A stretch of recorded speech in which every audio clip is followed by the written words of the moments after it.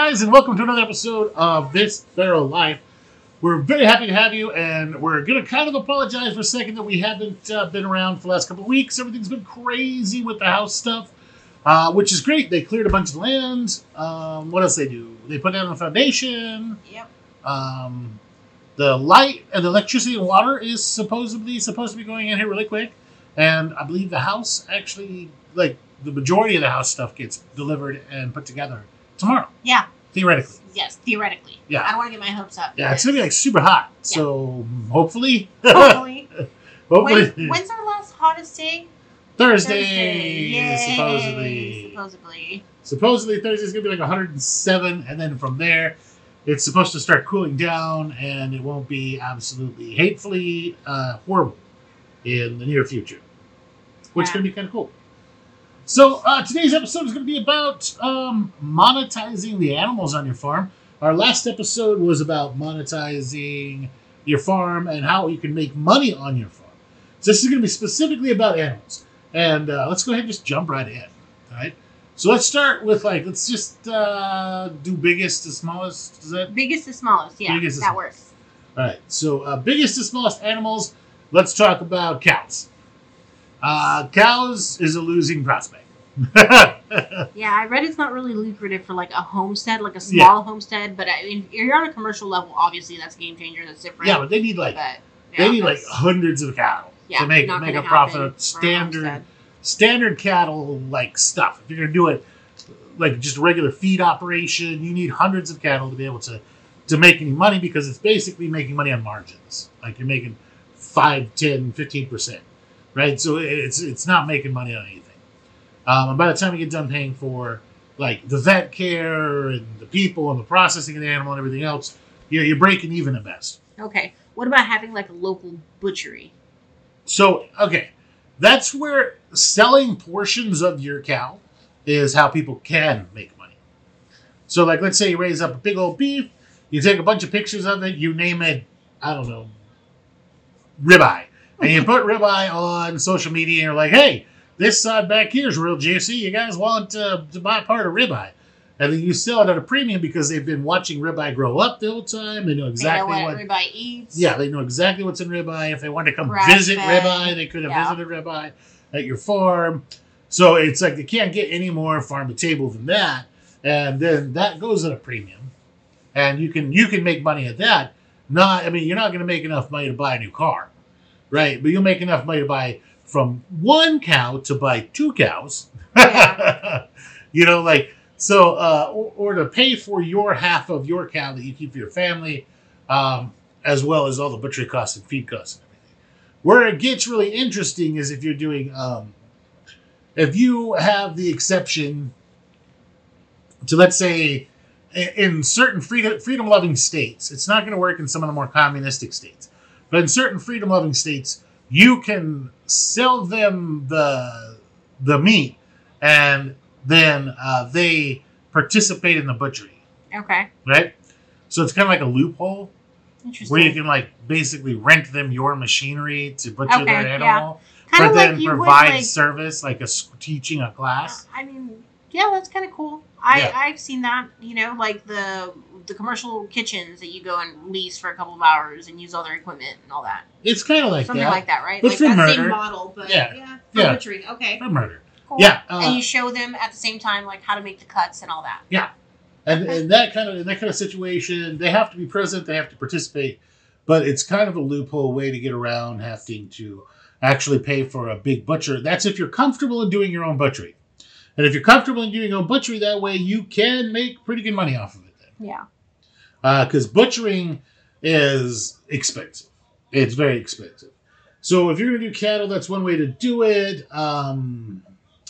Selling little baby cows works out pretty decent. Yeah. Well, let's just talk about homestead in general, like that level. So even filling your own family's freezers, or if you have your own little community and you guys all go in on purchasing a small calf and raising it, feeding it, everybody knows is on board with what the cow's eating. And then you harvest and process it, and then, you fill your freezers for the year. That's advantageous too. So having access to that type of meat with no hormones, it's just really grade A beef. It's really a game changer. There really is a difference. We've done that a couple of times for our families, an extended family, and it was actually quite nice. That's because we do our own butchery. Yeah, and it tastes entirely different. Like the ground beef, way my God, it's just amazing. Very clean, and doesn't get better than that. I would suggest that you stick with some of the more smaller cattle breeds. Yeah. Like Dexter. Or if you wanted to do... the smart way to do this, and I'm going to tell you, is to get yourself a boy Dexter cow, right? And get yourself a female, like one of those mini Swiss. Is that what they are? No, the Highlander? Or the mini Jersey? The mini Jersey. I love a Jersey. I want a mini Jersey so bad. Yeah, so get yourself a mini Jersey and you can use a Highlander. Yeah. Or if you want to pet it, but I mean, it's really hot. Or you can get like a mini Dexter, like a Dexter, and breed those guys, sell the babies, or raise the baby for meat, because both of those will do fine for meat, and sell the milk products. Now, I'm saying, why would you go with a mini Jersey? Because that guy is still putting out, 4 to 5 gallons of milk a day. It's just not putting out 10 to 15 like a full size one. What the heck are you going to do with 15 gallons of milk a day? Yeah. It's ridiculous. So, how cheese and milk works is that you're going to get, 4 ounces or 3 to 4 ounces of heavy cream per gallon, and that's going to turn into your butter, right? Then you're going to get a pound of cheese per gallon, and then you'll get about 6 ounces of ricotta per gallon. So if you do the math really quick, what the heck are you going to do with like 15 freaking pounds of like cheese a day? All right. So unless you're in a full blown operation, going with a mini is going to be the way to go. Yeah. For your home operation, butter, cheese product, it'll make more. It'll make so much. You'll have plenty to sell. Because if you're doing a farmer's market once a week, and you've got your mini Jersey, and she's rocking and rolling, and let's say she's putting an average out of let's low end it, 3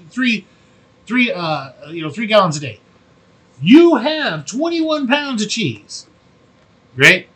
You have 7 or 8 pounds of ricotta, and the whey, from the whey, and the whey. Well, that you get the ricotta from. Yeah. And then you have 3 or 4 pounds of butter every week to sell, and you're going to sell it at a premium. You're not trying to compete with H-E-B or any grocery stores. Yeah. Your stuff is a premium product. It's going to be a premium product because you made it. It came from your animals. It was made by your hand. It wasn't made by a machine somewhere. And people will complain at the food at the farmers markets, but you just nod your head and go, okay. Don't argue with them. Don't try to justify how much you're charging for stuff. Just go, okay, and that's it. I don't argue with them. If they want to, I can go get ricotta at H-E-B and it's X, Y, and Z dollars. It's like and I'm like, okay. Even though I know mine's better, I'm not going to argue that mine's better, because you're not going to willing to give it to them for free so they can see that yours better, right? Because that's what they want. They want to win. But winning, they get it for free, or you cut them a deal so they can try it, hoping they come back, and then they're not going to come back. If they're already arguing with you over the price of like a pound of cheese, they don't know the value of the product and they don't care about it. Yeah. So it doesn't matter. You can't win over everybody, and you're not gonna. Your customers are not the people that are gonna nitpick over everything. Your customer base are the people who want quality. They want to know where the food comes from. They want to meet the artisanal person behind the food. And they want to support the local source of where their artisanal items come from. Yes. It's not random Joe Blow, walking down the street eating microwave burritos from 7-Eleven and thinking that's the good stuff, right? You're looking for people with a little bit of culture and taste. And those are going to be your primary customers. And there's plenty. There's plenty of them out there. Yeah. So you're not missing out on it. If you miss out on a sale, oh well, it's cheese. Let me tell you what happens with cheese. Over time, it gets better. Some of them do expire. Yeah. If you make really soft cheeses. Yeah. But like your feta cheese, if you make feta cheese and you drop it in oil, like the old timey, like how the Greeks. Do you know? And stuff Yeah, did it. feta cheese was the first cheese, actually. Yeah, it lasts forever. I'm like, how can it be such like? It must have been amazing, like Mediterranean food, like feta cheese. I don't believe the first cheeses were amazing, sweetie. As far as I'd like to think that they are. As far as I know, the history of cheese involved using bladders, right? That's what they made the water thing jugs out of. So what it was is it was along the Silk Road. As this is as far as I understand the history of cheese. As it was along the Silk Road, they had water bladders full of milk, right? And as it was sitting there and sloshing back and forth on the back of the camel. Oh, that's nice. Right inside there. Sounds tasty. And it got hot. Yeah. It curdled and soured. And then when they went to go drink their stuff, it turned into those like cottage cheese, basically. Right? Yeah. So I'm thinking it's probably not like grade A. Right? Bladder cheese. Grade A bladder cheese. Bladder cheese. Bladder cheese does whatever a cheese does. But yeah. Okay, so let's talk about storing your cheeses. Like, if you did make that or produce that, okay, cheese, so let's say you made a farmhouse cheddar. You were selling it by the wedge, and who's saying you have to cut it up beforehand? Why can't you cut it up there? Yeah. So if you have a whole circle, like your little, let's say you made a PVC cheese press, right? And you can press like a 2-pound block of cheese at a time, like little cheese press. PVC cheese press, super easy to make. Look it up, guys. I mean, they're so easy to make. I've accidentally made something similar when I was, playing with cheese. I just used books to press it. So it was really, cheese presses are super easy to make. So you have a little 2-pound block of cheese. Who's saying you have to cut it up into serving sizes already? If you just keep your 2-pound block of cheese, if somebody wants some, carve off a little sample or something off of it. But at the end, you take it home, that block of cheese, you can wax dip it. Yeah. And then now you can wax that cut. No, just wax the whole thing. Mm-hmm. It takes like 30. So I have, remember that big red crock pot that's full of wax? I was like, what the heck is this? That big red crock pot full of wax is the cheese wax. It's the cheese wax crock pot. It's just, it's uncleanable. So if you're going to make a cheese wax crock pot, be prepared to sacrifice that crock pot. Wait until like Thanksgiving when the local grocery store is practically giving crock pots away for like $8 or $10, and then buy a cheapy crock pot there and some cheese wax. It lasts forever, it doesn't go bad. Then dip it, dry, dip it, dry, dip it, dry, dip it, dry. And you want to do that 20, 25 times until you have a good seal of wax on it. And then shove it in a nice cool area around 50 degrees, and 45 to 50 degrees. So a lot of people use like a wine refrigerator. Yeah, or a root cellar. Yeah, root cellar. Just let it get better. So bad. Okay, we'll talk about root cellar later. Later. That's a different. That's a different conversation. That's a long conversation. How to build one in the middle of nowhere. Yeah. Yeah. Why not make it above ground? So, just put your cheese up, and then after a while, age it, and then now it's aged cheddar, right? Your ricotta, you can can it, you can pasteurize it. So if you don't, and you should be doing that before you sell it anyway, is pasteurize it. So it doesn't, it's not going to go bad, right? You can wait a couple of days. If you're going to be doing cheeses, ricottas, butters, stuff like that, roughly 65 to 70% of your sales anyway are going to be online. They're going to be through social media. They're going to be like, you're going to be like telling people, hey, I'm going to town. I have to run errands and be at Walmart, blah, blah, blah, blah. So I'll be on the west side of town for the next couple hours. You need to let me know before 10 a.m. on Tuesday, right, that you guys want to meet up somewhere, and I'll bring a cooler full of stuff, and you can, pick it up. Mm-hmm. If not, then you offer shipping opportunities and everything else. But as far as local stuff, then people can meet you up. There are plenty of local Facebook businesses that I'm affiliated with, or I like to purchase their products, and they have, you can place an order on Marketplace or online or on Facebook, and let them know, hey, I'm going to go by and pick X amount up, on X day or whatever, and they'll tell you like when their window is for pickup, and you go and pick up your products. And I mean, I see a lot of people doing that, and it gets pretty busy. Not super good with bringing everybody and their mom over to your farm. Yeah. And only because let's start. This is just the feral kind of survival prepper kind of podcast, right? So we don't want everybody and their mom knowing exactly where the farm's at. Right. Right. A general location, lots of pictures, stuff like that's great on social media. But everybody and their mom knowing where your farm at means when everybody's hungry, they're going to come to your farm. Right? So not the best thing in the world. Also, you don't know what those diseased ass people are bringing over to your house. Yeah. Right? Like they might have some chickens at their house, but their chickens have mites. And now they've got the mites on their clothes and they go and look at your chickens and talk to your chickens have mites. Or they could have brucellosis or anything like that. And their cattle at home and they bring it to yours. Or something with their goats and they bring it to your goats. And so, especially people, it's biosecurity, like 101, is you need to be very careful.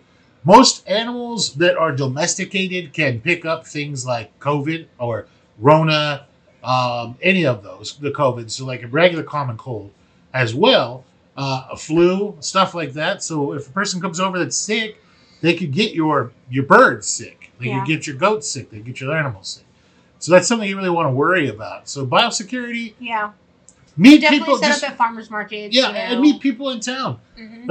And consistency is key. So maybe there's just like a particular spot that you like to set up at. Yeah, we're moving about. We're going to be an hour outside of town, so it's a pretty significant drive for most people, right? But I work in town, and I'm there 3 days a week.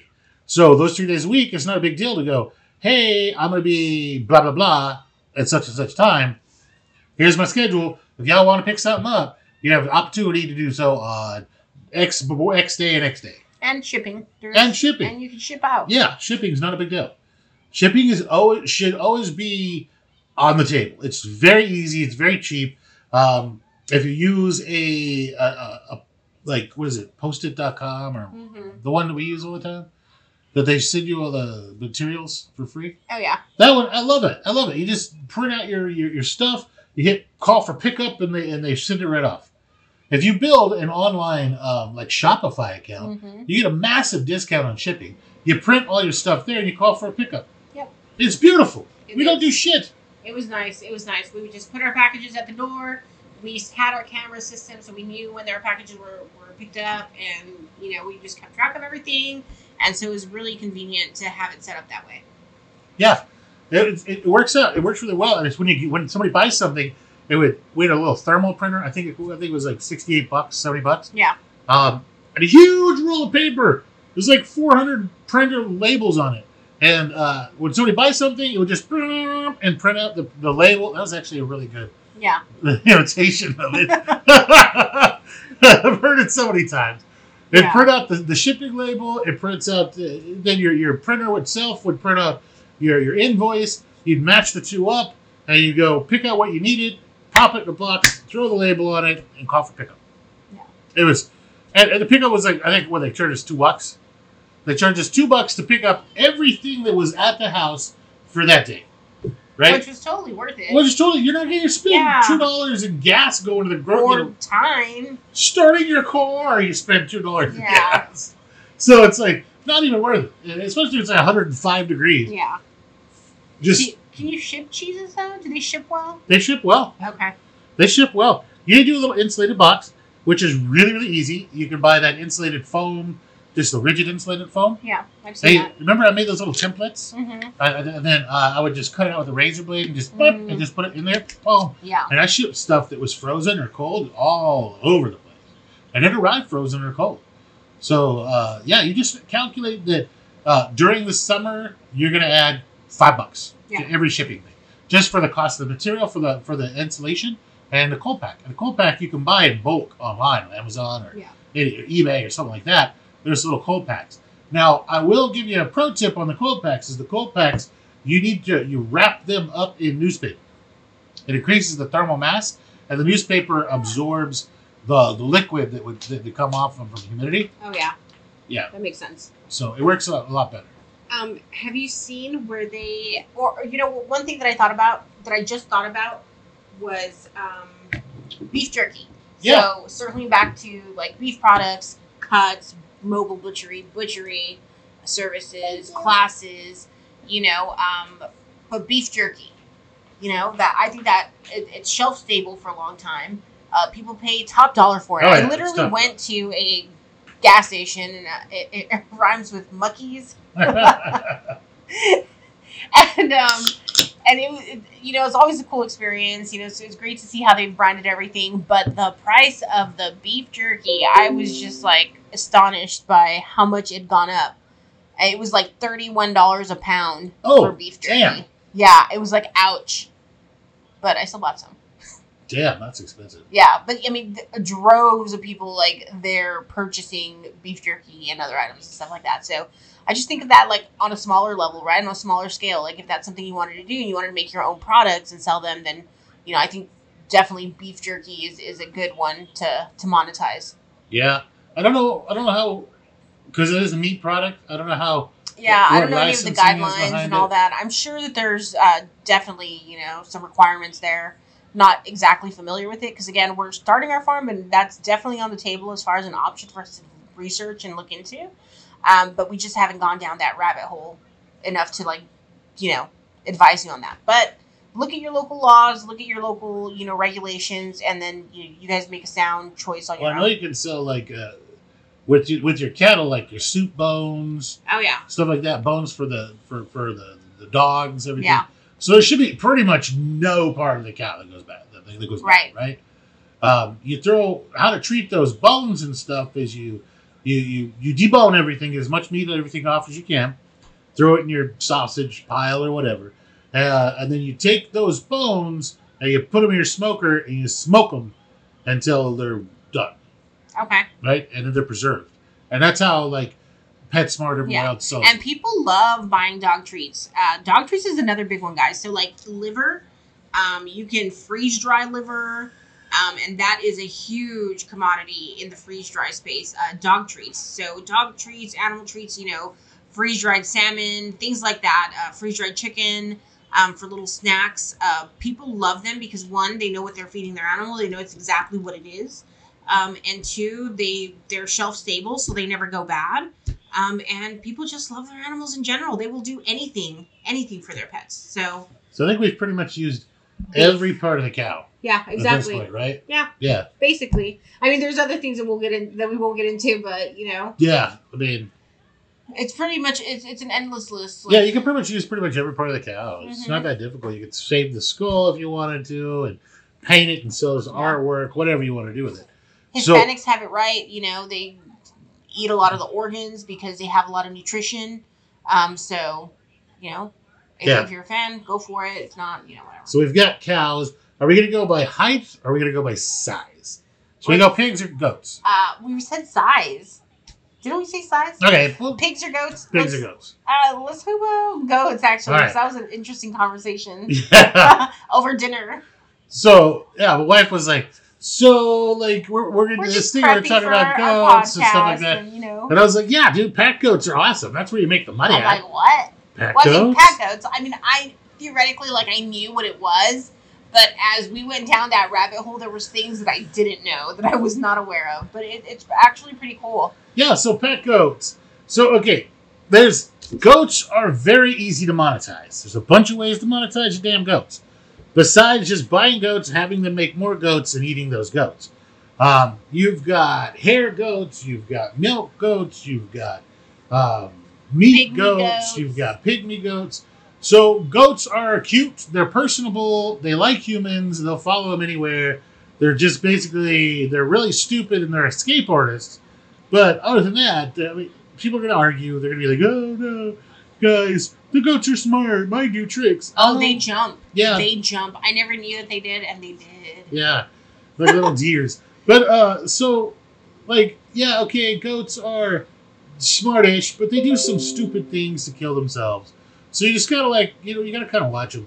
Now, let's start with small goats and work our way up. Okay. So you got your pygmy goats, you got your dairy goat that are the dairy pygmies, and I think there's the West African pygmies are the ones that are dairy pygmies. Mm-hmm.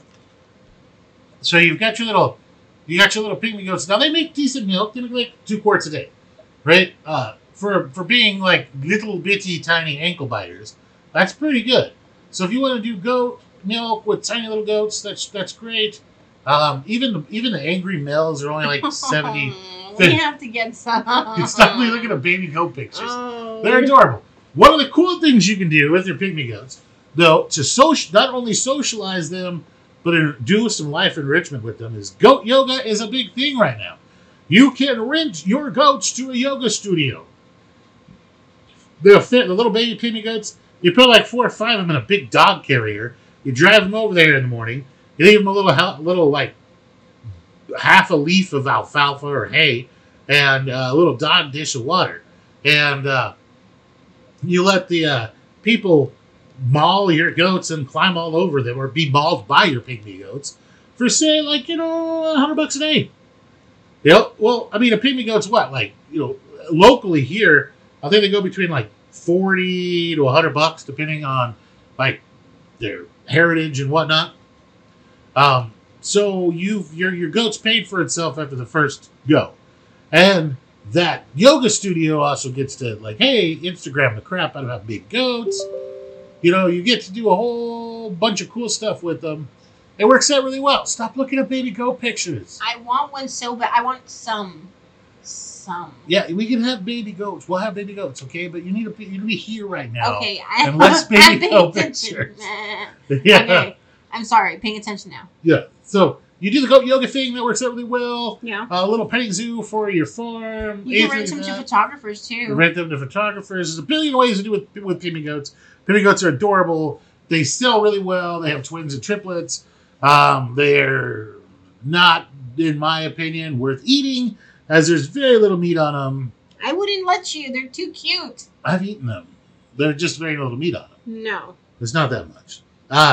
So let's move up. So we're gonna move up from there. Let's go into the milk goat breeds. So you got your milk goat breeds. You got like Alpines, your Kikos, the weird one that starts with an O, the Swedish Oberdie, I believe is what it's called. Yeah, they're really cool. Those ones are going to be your best kind of pack goats. They're fleet-footed, kind of decent-sized frame. Same right there. Yeah, your Alpines. So Alpines are kind of one of the ones... Oberhasli.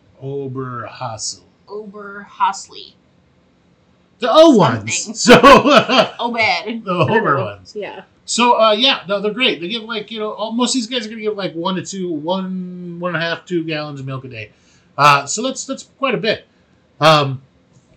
The Alpine are currently the ones that are the most popular for pack goatism, because they can grow really awesome ibex style horns that looks really cool, Instagram like, for going out there and, hey, look at my wild pack goat.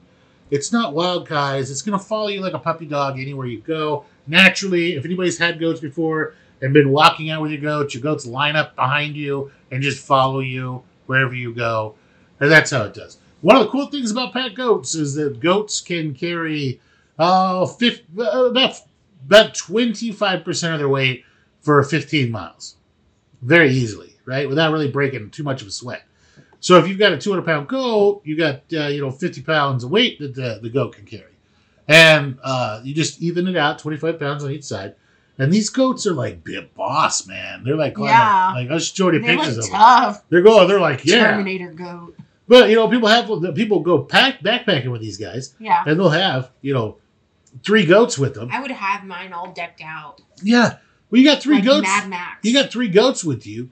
And, so you have 150 pounds of extra gear plus whatever backpack you're wearing, or you don't even need to wear a backpack at that point. I wouldn't wear one. Screw that. I'm walking already. Exactly. I'm the guardian here. I'm the goat guardian. But, what do we say? Leader of the goats? Yeah, leader of the goats. I want a shirt that says that. So, pack goats. Now, if you're going to sell your goats as pack goats, baby pack goats, just simply because you put the word pack goat in it, are $500.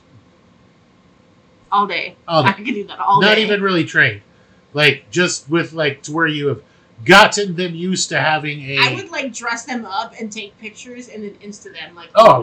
Exactly. Pack decked out. So just because you have, two, even little baby goats, you just have, 2 tube socks full of rice and a little saddle.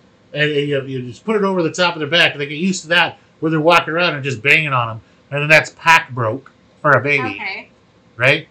That's and cute. so they get used to walking around with that, and it's just the weight, and so it's. Too. But yeah, you can put a bell on them, just so they're used to having stuff pop them like as they walk, like on their side, so they don't freak out and run. Yeah. I mean, once their pack broke like that, those are $500 baby goats. You took it from a 25 to you took it from like a $35 to $100 goat. That turned it to a $500 goat in 2 weeks of playing with it. Wow. Right? Not bad. Now, I'm laughing in my head. Sounds full grown trained pack goats are like $575 to like $1,000. So it depends. Like if they're on the smaller side for the breed, like real light, and they can like carry like 25 or 30 pounds of weight, the bigger the heavier goat is, the more it's going to be able to carry. Now you want to stay away from using your meat goats because they overheat. They're too big. Does that make sense? Mm-hmm. Like your boar goats are not good pack goats. They eat too much. They're too big. They're not designed to get out there and do stuff. You know? Wow. This is like a whole lifestyle. Like packgoats.com, right? Yeah, like they playing goat courses. Yeah, you can take a course. Goats for sale, goat club membership. There's a North American Pack Goat Association. Pack Goat 4-H. There's a store with all kinds of merch, like pack supplies. I don't know what that is. It looks like that looks scared. it looks like a nipple. Like, okay, I was like, what? I don't know what you're thinking, but anyway, yeah. So this is a whole like thing. Wow, that looks pretty. Another cool thing about the pack goats, guys, is you can throw them in the bed of your truck. You just need to have a little wooden cage back there, or even they can go wherever. You can put 3 or 4 of them back there, and then drive them to wherever. Now, one important thing to remember about pack goats are not allowed in national parks. They aren't allowed in national parks Why is that? They're not allowed in national parks that have goats or wild sheep in them. Because they don't want to risk spreading disease. Okay. Back and forth, either way. So, but a lot of places don't have, a lot of places have public land. They have a magazine. They have a magazine. I know we're slacking. We should have a magazine. They have a Goat People magazine. Yeah, it's pretty hardcore. I need to subscribe like yesterday. That's pretty hardcore. That is hardcore. Wow. Okay. All right. Yeah. So what? I mean, it sounds like we're fangirling. We kind of are because we love the marketing behind this. Look at the shirts are legit. The shirts are legit. Oh man, that's so cool. Right, so we're fangirling a little bit because we like the marketing behind it, but. You know what? You can take advantage of that marketing because they've already done all of it for you. Right? Yeah. They've already done the marketing. Yeah, good ideas. Yeah, but you can also go like, hey, pack goats are a thing. Go to this website. Yeah. If you need supplies, haha. Yeah. So there's some, it's like when somebody's like, oh, pack goats, what? But yeah. So pack goats. Interesting. Now, okay. There are hybrid, like alpine and boar hybrids that... And when I'm saying alpine, just you can have substitute that for alpine, the actual breed, or any of the lighter boned or medium boned milk goat breeds, right? It's just alpine are really popular because they have the big old horns and they look cool, like an ibex. So there are hybrids that can carry more, but you don't really need to go as big as a boar. Boar, you're not going to want to run a boar goat anywhere that's warm. You can probably get away with running your regular pack goats in Texas and Arizona, not on 105 degree days, but that would be like, most of the year. Yeah. But your boar goats are just going to overeat. They're way too. They have a layer of fat on them that just holds in way too much. Way too much. Look at the deposit on the stupid So I'm seeing that they require a deposit. So that's a good idea, guys. Require deposit for your merchandise, right? You want to make sure that your product is protected or at least paid for if anything happens. So you have, so that's really cool. They have Pack Goat gift cards. Right? That's insane. They have that's like Pack Goat deposit on a baby. Yeah. $750. Wow, look at this. Like, it's a pack goat excursion. Like, where are they going? On trails. I don't know. Wow. Somewhere. Where are they from? That's a very sophisticated setup there. Right? Interesting. Pack goats. Pack goats. It's a do thing. Do whatever a pack goat does. pet goats. Mine equals The boom. cool thing is you don't have to bring food for them. Like, what does a pet goat eat? Just whatever. Yeah. Right? They like, forage, right? They forage, yeah. You got to bring some water. But if you plan out your excursion, right, where you have places that have water, it's not really that big of a deal, right? Because they can always just... walk along the rivers. Yeah. Drink whatever. Pretty cool. Yeah, I would probably be pretty cognizant of your need to protect your pet goats. Because pet goats are, now, when goats that are normally herdy kind of goats, like pack goats and stuff, now, when they get startled, they come together around you, you know? Like, they'll come together around you and kind of face their horns out to produce like a protective thing, right? So you kind of want to kind of be careful. I would carry a firearm, but I carry a firearm everywhere. So I would definitely be very, very cognizant of protecting my goats from things like wolves, coyotes, mountain lions, bears, yetis, humans. Yeah. And if you don't want to go down the pack goat route, you can also, there's meat, cabrito, cheese, soaps. Yeah, there's all the same stuff you can make from a cow, you can make from a goat. So, also, renting the goats out for brush clearing. Oh, yeah. That's a thing. Yeah, that's a thing. It's a big thing. Even the government pays for it now. So there's a couple ways to do this. There's a contract where they provide the customer provides the fencing, so they have an all fenced in area already. Then they provide the water source. And so all you do is load your goats up in a trailer, drive them over there, drop them off, close the gate, and let them just kill all the brush. Away. Yeah, just munch. And then there's the other kind where you provide the fencing and you provide the water source. That one's much more involved. It requires you to go check on your goats every day, basically. Those you're gonna want to take goats that are already broke to a hot wire. I imagine it's more economical to do it that way versus getting your land cleared with renting equipment or hiring a. It is. It's much more economical. It takes longer to have the goats do it. The goats do a very thorough job because they tend to kill everything that they eat. Like they'll eat it all the way to the all the way down. Yeah. If they find something they really like, they're gonna destroy it. Is it friendly versus not friendly? Yes, clearing too? One of them is eco-friendly. The goats, super eco-friendly. The goats aren't going to tear down the trees or cut the trees up or anything like that.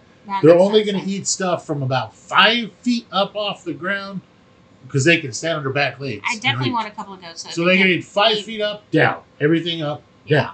And then you don't have to worry about them tearing up the ground or hurting the root structures of your plants or your trees, stuff like that. How high of a structure should people build? Because goats jump. So I've found them on the greenhouse roof one time. I would find them in the compost bin. I would find them on the hood of my vehicle. And, they jump. So. Yeah, well, that's because they have somewhere to go. Right. Right? They're not going to jump. They don't do well jumping over a fence. Okay. Right? And so a hot wire fence, 4 strings, a hot wire. Yeah. I find that usually works pretty good, provided they are broke to the hot wire. Mm-hmm. You don't want to just spend all this time, put up a 4-strand or 3-strand hot wire around an area you want to put your goats in on a contract, and then release the goats, and the goats just go up to the hot wire and go, huh, and then just walk right through it. Yeah. Right? So, because they're not broke to it, and then when they get startled, they just run forward and run right through it. So, you definitely want them already broke to the hot wire, know that the hot wire is not their friend. Yeah. Before you take them out there. And one of the ways to do that is I've taken aluminum foil and put some peanut butter in between strips of aluminum foil, boop, and put the aluminum foil over the hot wire. So they go up there, because they want the peanut butter. Okay. But the aluminum foil is super conductive to electricity. So they go up there, they tip their noses to aluminum foil, and blah! Okay. Yeah. Not a good time. Yeah. And because it was in the front half of their body, they back up. Well, if they get electrocuted between basically nipple line back, they're going to go forward. Yeah. Anything from the front shoulders forward, they're going to go back. They're going to go backwards. Okay. They're going to back up. So you definitely want to make sure that what hits the electrical fence first is before their front shoulders, so they don't. I would also suggest gaming cameras, right? Just put a couple of cameras out there. Just game cameras. Your make goats. Sure, yeah, make sure nobody's gonna take your damn goats. Yeah. I mean, at this point, like, put a collar on your damn goats and put a tile tracker on them. Oh yeah. Tile trackers or air tags, this stuff is so cheap. You can see what your goat's doing.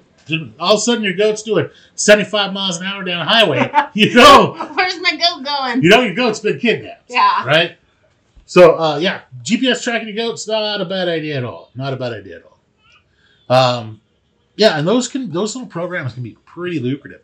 There's entire companies now that are based around dropping off friendly land clearing. Yeah, that's interesting. There's several of them here in Texas, just in the area. I mean, up around Austin, it's a huge thing. Yeah, the city of Austin uses they almost constantly they have a contract where they employ about 200 freaking goats year round. Nice. Okay, I want to get in on that. Yeah. All right. But we're definitely gonna have some goats though, because they're gonna help with the milling and everything and keeping our land, pretty. So yeah, and they're cute. And they're cute. And they're cute. And they're cute. A whole like. As long as it's a pack. I want a whole gang of like goat. pygmy goats, and I'm gonna name them like some kind of gang name, like I don't know, like I don't know. Goat gang name. Yeah. Like, drop it in the comments below if you have a great goat gang name. Yeah, I'm taking suggestions. The Clovens. It's the Cloven gang. Yeah. Cloven hooves. That's hilarious. Unite. But yeah, those guys. Yeah, goats. Goats' eyes. Goats. Wait, what's okay. a bunch of plural of goats called? What's a herd of goats? Is it a herd of goats? What is the name for a herd of goats? Name. Yeah, is this called a herd? A tribe. I want a tribe of goats. It's called a tribe, a trip, or a herd of goats. A trip of tribe. A trip tribe. Trip of herd. Okay. Well, I don't know. We'll figure this out. Tribe of goats. I like tribe of goats. All right, so we've covered goats. I think we pretty much covered it pretty good. Now let's go to pigs. Pigs. All right, pigs. Now, okay. This is gonna sound bad. I like to boomerang pigs. So I'm gonna hurt some feelings. There's no such thing as a teacup or micro pig. It doesn't freaking exist. If you're going to have a teacup or a micro pig, they will give you feeding instructions for your teacup or micro pig to keep it really, really, really nutrient devoid. It just doesn't grow that way. And that's how you can keep your little pig at 40 to 50 pounds. It's because they just, as an adult, I hate that. Is that it's starved. You've screwed it up for life. And that's why the micro pigs look weird, like their faces look weird, like how squished and stuff. Is because their bones didn't grow right. They're like malnourished. Yeah, they are very, very malnourished. And so what happens is these people go and they buy and they see the adults, and instead of a normal pig having a litter of like 10 babies, these adults are only having like 2 or 3 because that's all their body can handle. And the people go to the farm and they see all the pictures. Oh, look, it's like a 40 or 50 pound adult. They take the damn pig home. They start feeding it, and next thing you know, in 6 or 7 months, they have a 300-pound pig, and they're like, "What happened?" Right? Yeah. And now they're looking for a home for Wilbur, and it's really hard to find a home for Wilbur because Wilbur no longer thinks himself as a pig. He thinks himself as an alpha human, and he's kind of a dick, right? Like doesn't have any respect. Why do you gotta go like Charlotte's Web? That's it was the first pig noise. Like that gets me right in the field. It was the first pig word, in pig name I could think of. I couldn't think of another one. I was going to call it candle pig because there's a candle right there. But like, what else am I going to name it? All right. Pork chop. Pork chop. Okay, so little pork chop is now 300 pounds and just tearing everything up and totally not afraid of humans because it's been raised as like human all the time. So no respect from little pork chop. So what are you going to do? They're going to try to find somewhere for it to go. So I've always been like, if you buy a pig from us, you always have the opportunity to bring it back for free. We'll take the pig back. No problem, no questions asked. Once the honeymoon period is over. Yeah, exactly. We'll take little friggin' pork chop back. I call it boomeranging. They go, they love on it for a while, they pay to feed it, house it, everything else like that. And then they bring it back to you, and that cuts out a lot of the feed and housing you had to do. And a lot of times they bring it back with oh, this is little pork chop's favorite toy. This is little pork chop's favorite food. This is little pork chop's favorite snacks. Here's his bed. Everything like that. You're like, great, yeah, totally. It's going to be great. They bring him back ready to be bacon. Yeah, they bring him back all fattened up and ready to go right in the freezer. And, you know, they bring little pork chop back, and the little pork chop goes into freezer camp shortly thereafter. Because little pork chop's dangerous. Little pork chop doesn't know that he's a freaking pig. He'll bully you around. He'll push people. That's a lot of the reason they get to get rid of him is because they're like, screw it, I'm in charge of this house now. I'm bigger than all y'all. I don't think people realize how dangerous pigs are. Oh, they eat people. Yeah. They kill the shit out of you. Yeah. And so, so little pork chop goes right to freezer camp, and then you just repurpose the toys for the next one.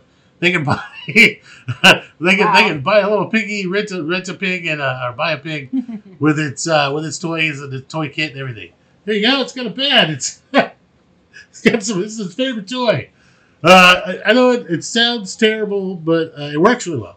So that's boomerang pigs. You can apply that. We'll talk about more animals you can boomerang here in a minute.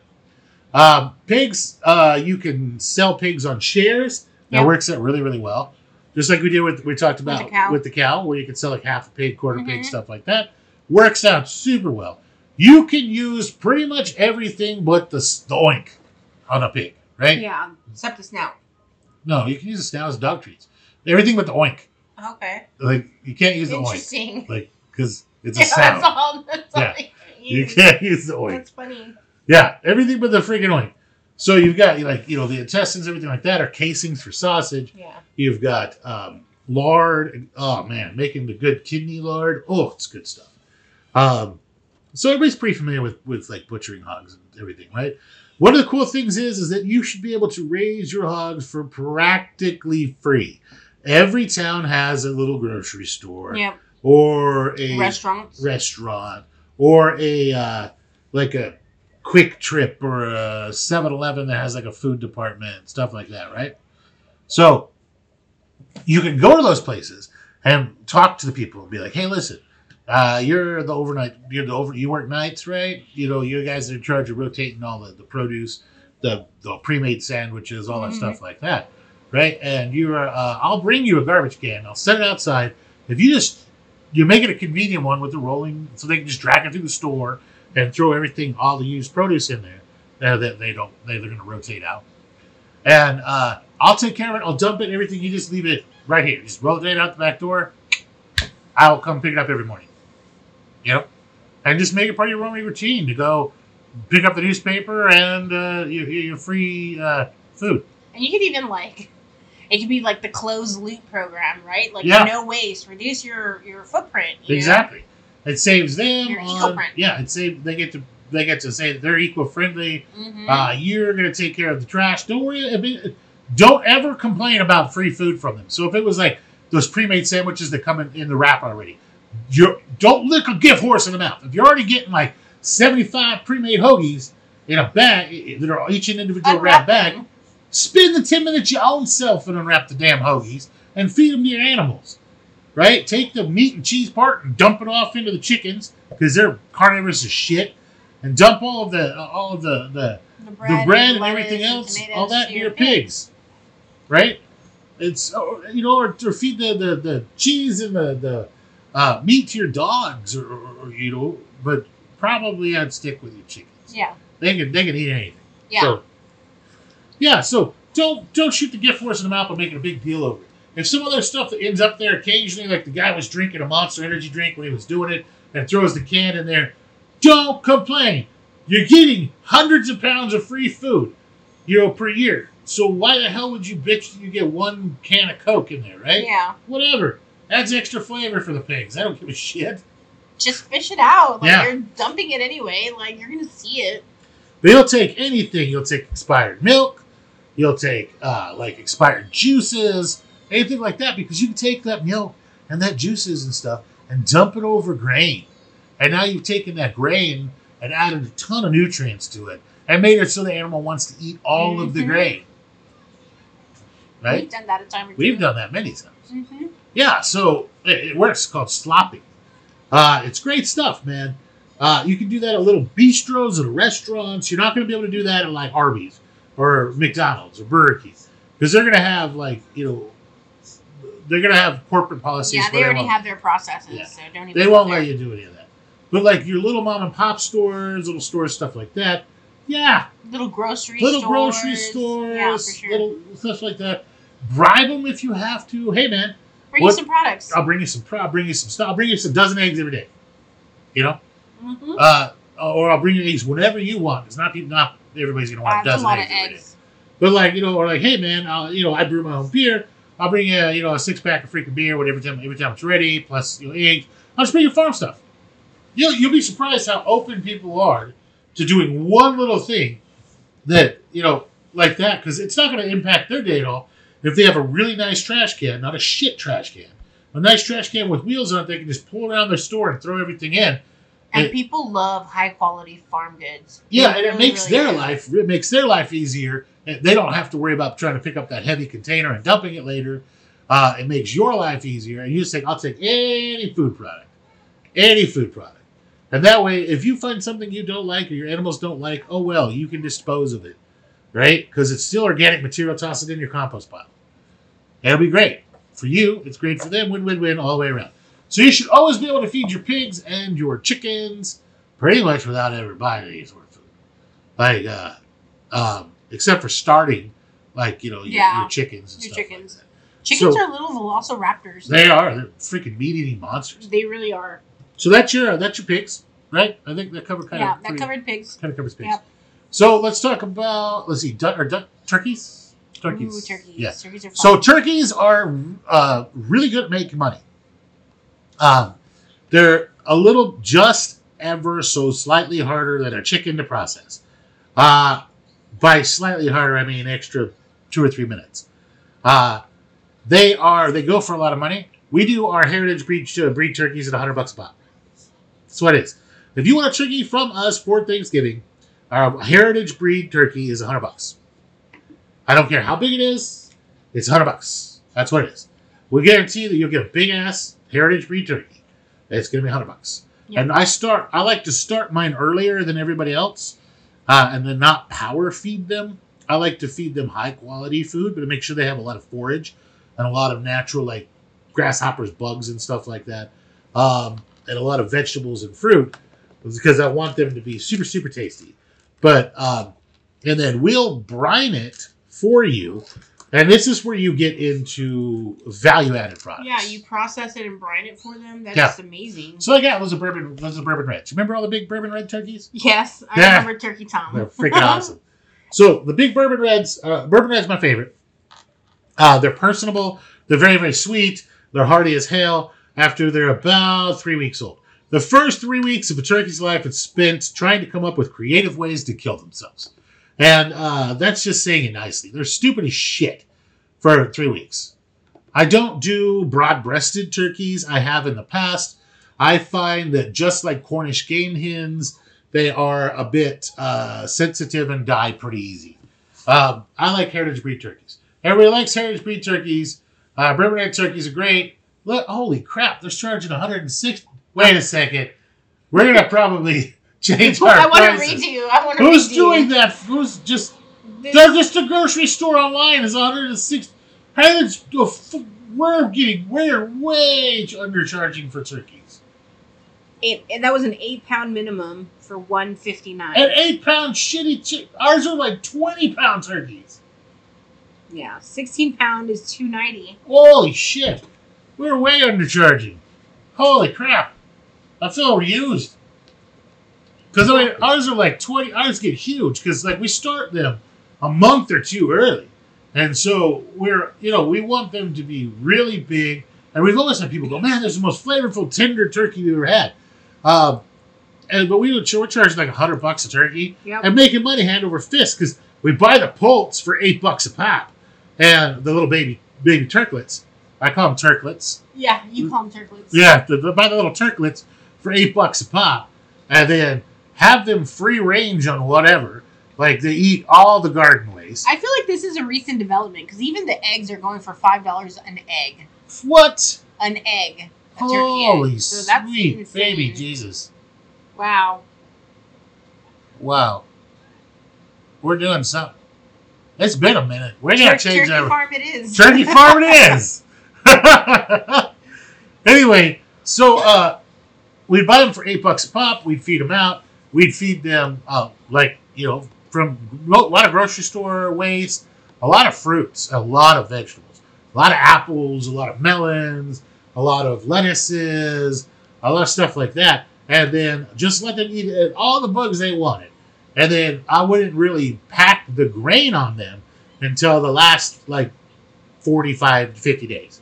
The last 45 to 50 days, it's almost exclusively grain. Before then, they've had tons of protein and calcium to build up their frame size as big as they can get it. And then now you're packing on the calories on them, which is grains. You basically want to think, how can I feed this turkey Snickers bars? Right? And except with minus the chocolate because it would kill them. Yeah. So just just packing on fermented grains, a lot of fermented grains for making beer, a lot of sprouted grains, just as much stuff as I can to do as much available calories to them. And you'll watch them just go plump, plump, like super, super fast. And at that point, when we're done processing them, they're 20 pounds a piece for the males and 16-ish for the females, 14 to 16 for the females. And we'll get charged $100 a turkey. Now I think we're going to probably charge like 150. Whatever. Okay, so I was just looking at something. So on average, some turkeys. Turpees. What is a turpee? Some turkeys take 19 weeks to grow, and they're about 40 pounds. And so, I mean, we just saw the price was for a 19-pound turkey. It was what, $209 or $290? Wow. $600 for a 40-pound turkey. That's insane. Where is it getting $600 for? I mean, you're just doubling with the cost, There's no way. Who's going to pay that? Who knows? That's interesting. Okay. That's ridiculous. Anyway, if you want to go ahead and pay $600 for a turkey, go ahead and hit us up. I will sell you. I will personally smoke it for you and everything. Brine it or process it, brine it, smoke it, deliver it. We'll have it, not delivery, because there goes all your money. Yeah, true. Round trip tickets are expensive. True. But we will vacuum pack it and ship it to you. Already cut up. You just have to heat it up. I think smoked turkey is my favorite over fried turkey. It's always been a big debate. Well, what we were doing is we were really charging people $25. They buy the turkey. Then for $25 extra, we would brine it for them, and which was really what I thought was a deal for them. We'd brine it for $25, and then for an extra $25, I'd smoke it because once we had the smoker already going, what's throwing another bird on there, right? A big smoker. So for $150, they got a brine smoked turkey that's ready to go on Thanksgiving. Yeah. And they just had to pick it up the day before Thanksgiving. Didn't let anybody come pick up shit at the house on Thanksgiving.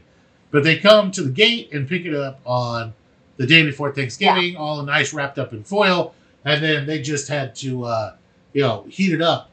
It requires, I sent them with a little printout of heating it up. Leave the foil on for, pop it in the oven at 350 degrees for an hour. Take the foil off and tint it over the top and, and then leave it on there for another, bump the heat up so it crisps the skin. Smoked turkey is my favorite. It's like a giant turkey leg. Yeah, it's amazing. Really I think we're going to revise, and I think we're going to charge a lot more. We'll see, yeah. But, I mean, we do a lot of turkeys. Back in the day, me and my buddy, we'd do, 100 turkeys or so a year. And I thought it was good money, but I think we left a lot on the table. Now I realize we could have made 3 or 4 times the amount. Angry. I'm I could have paid off my truck in one season. That's ridiculous. And we were still making money hands over fist. By the time we got done, we calculated it out. It cost us about $35 to feed a turkey, and all the way to be an adult. And that was only on 3 acres of land. Because we just grew the really tall grass, and we let the birds in there before we rotated any other animals in there. Right? So the birds got in there and ate all the bugs. They ate all the seed tops off of everything. And then we'd let in the goats and the cattle, and they would eat everything else. You know? Yeah. So we had a great rotation going. Okay, so we talked about turkeys. Moving on. You can also sell turkey feathers, blah, blah, blah, blah, blah. Bunch of stuff. Chickens. So, or ducks. Sorry. Okay, ducks. Duck eggs, obviously, are a big seller. Yep. Selling baby ducks. You're going to want to make sure that you're going to add artificial lighting to your ducks to make 12-hour cycles on the month before Easter. Okay? So what is that, like April? March? When's Easter? March? April. So March Easter is like the first week in April, I thought. I don't know. No, it said Sunday, March 1. Back up. Just hit the backspace. March 31st. Okay, so starting in mid-January, you're going to want to change your light cycle to where it has 12 on, 12 off. Right, with this artificial light, so that your ducks all start laying. Okay? Because they lay with that. Then you're going to... Duck eggs take, 28 days to hatch? So it's take 28 days. So your ducks take about a month to hatch. You're going to take your duck eggs, you're going to just incubate as many duck eggs as you can. Just all of them, just mutts. It doesn't matter. Just farmyard freaking mixed duck. You're not going for the cutest, you're not going for a specific breed of duck, you just want duck. Okay? So now, when that magical week of Easter comes around, you say, baby ducks and baby chickens. And you sell the little bastards for $25 a piece. All right? $25 a piece you deliver. So you'll go into town with just a box in the back of your truck. Like the back seat of your truck. Full of baby chickens and baby ducks. And you'll just go into town with that. And you'll just have little boxes. You can just a little box. You put them in. Here's your duck. Here's your chicken. Here's my card. When you're done with them... You can always return them for free. Boomerang the duckies. So now the duckie's going to come, they're going to love on the duckie. They're going to play with the duckie. If it dies, you made $25. If it lives and they did a really good job, they took care of it and everything, now you've got a teenager duck back and you haven't had to worry about heat lamps or messing with it or raising it or food or anything else. And it'll come back to you with a cage and with food and with all of its favorite toys. I love ducks. I loved raising ducks. So they're quite messy, though. You'll take that little duck. Yeah, no, sure, little Sherman or whatever. What's a good duck name? Sherman's fine. Sherman, okay.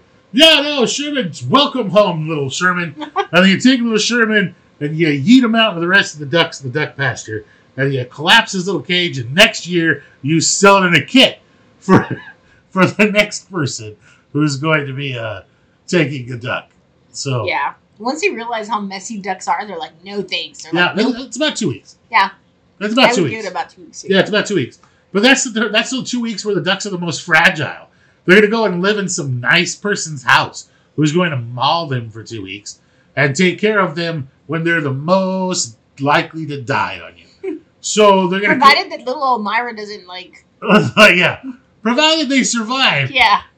The I guess, what does it be like? Trial by fire. The snuggly thing. Yeah. Provided it survives the snuggles. Yeah, provided it survives, it's going to come back to you as a very hardy duck.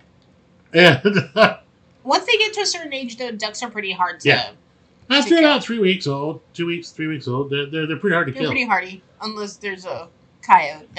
Coyotes. That is, Jesus. Literally stalking your ducks. Assholes. So, but yeah, no, the ducks are pretty easy. So boomerang the ducks. Just boomerang them.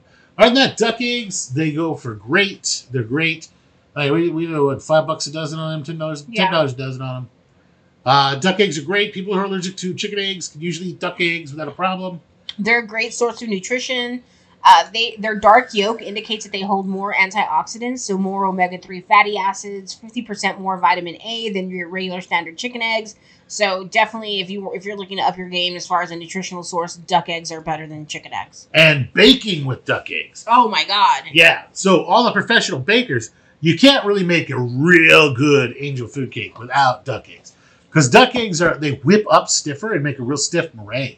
So what they do is they make the really light, airy, complex, thick cakes, and muffins and stuff that you get when you go to like a professional bakery. They're using dehydrated or dried duck eggs, or even fresh duck eggs. They're using that. That's why their cakes are different than the ones you make at home, because they're using duck eggs.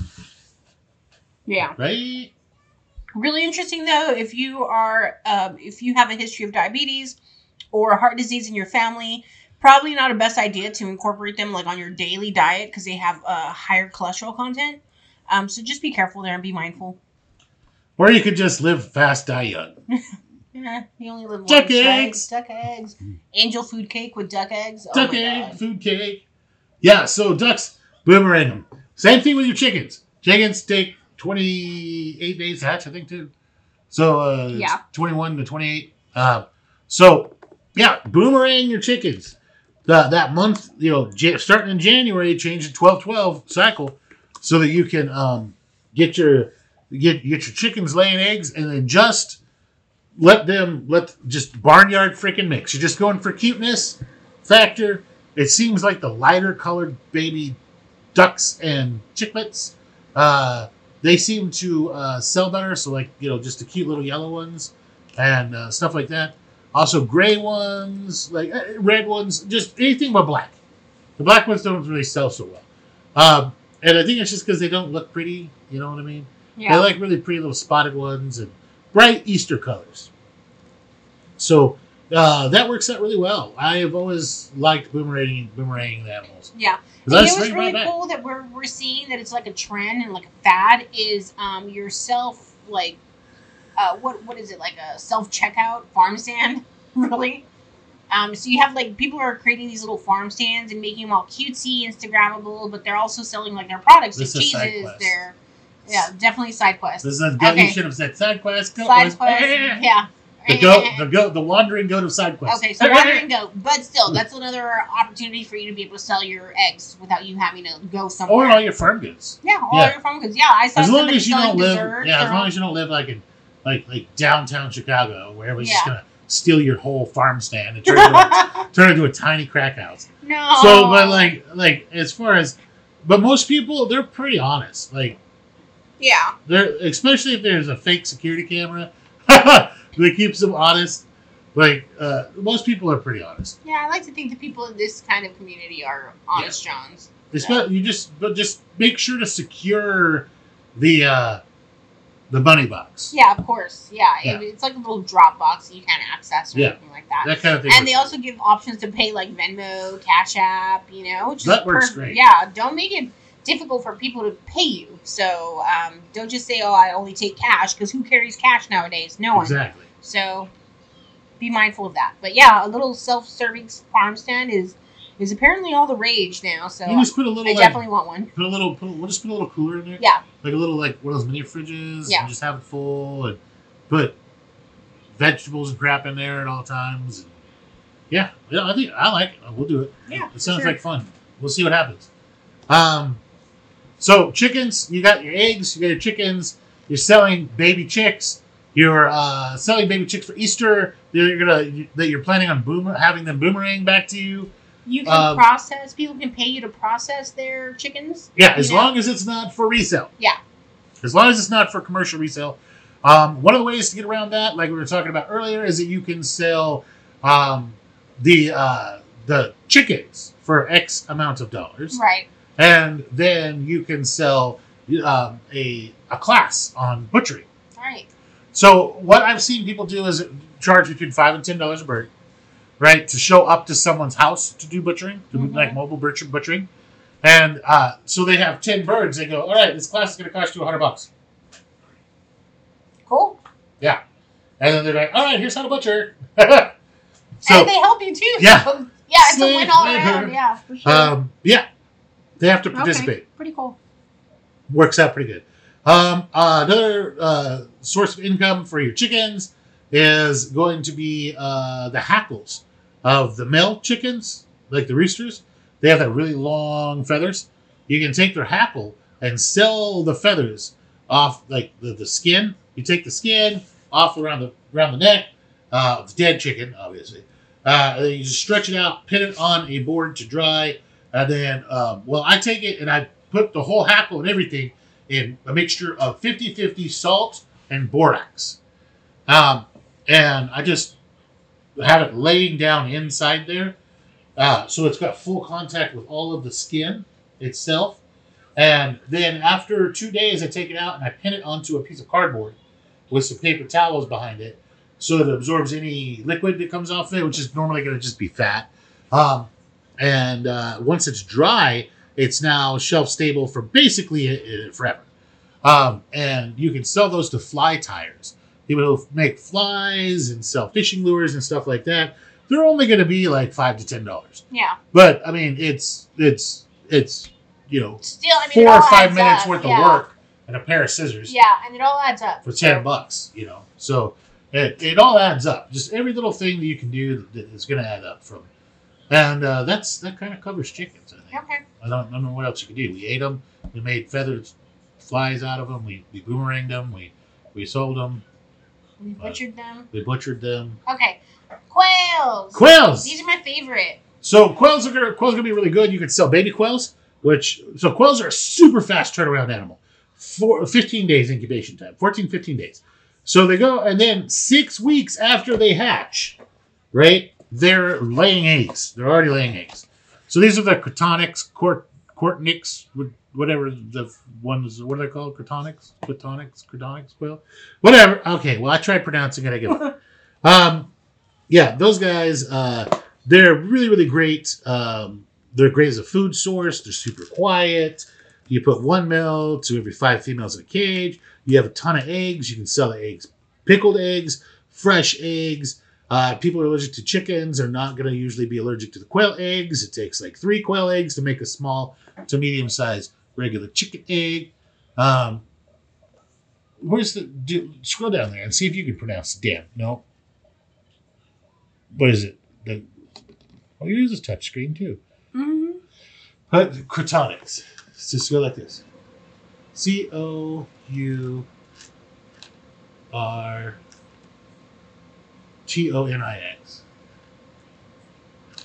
That's X. That's an S. That's an S. Yeah, X. How do you spell that? Courtnix? Courtnix? Why am I even asking you? I don't know. I'm the worst when it comes to that. What did you just mispronounce? I don't know what I mispronounced.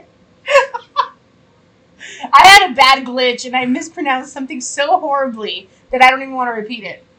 It was amazing. Yeah, Courtnix, I don't know. Whatever, those guys. Yeah. They lay a bunch of eggs really, really fast, and they're really easy to take care of. 17-day incubation period. There's 14. It depends on the heat. Like it's 14, 17. 17 is like on the high side. Yeah. But they're really simple, fast. So they're really fast turnaround. They're, my opinion, a really great moneymaker. Because you can sell little baby quails. Like, I mean, you could sell the processed quail for like, $3 to $5 a piece. Yeah. Restaurants. Yeah, restaurants buy them. Yeah, local people, your local community. Local community buys them. You can eat them. Kentucky Fried Quail is amazing.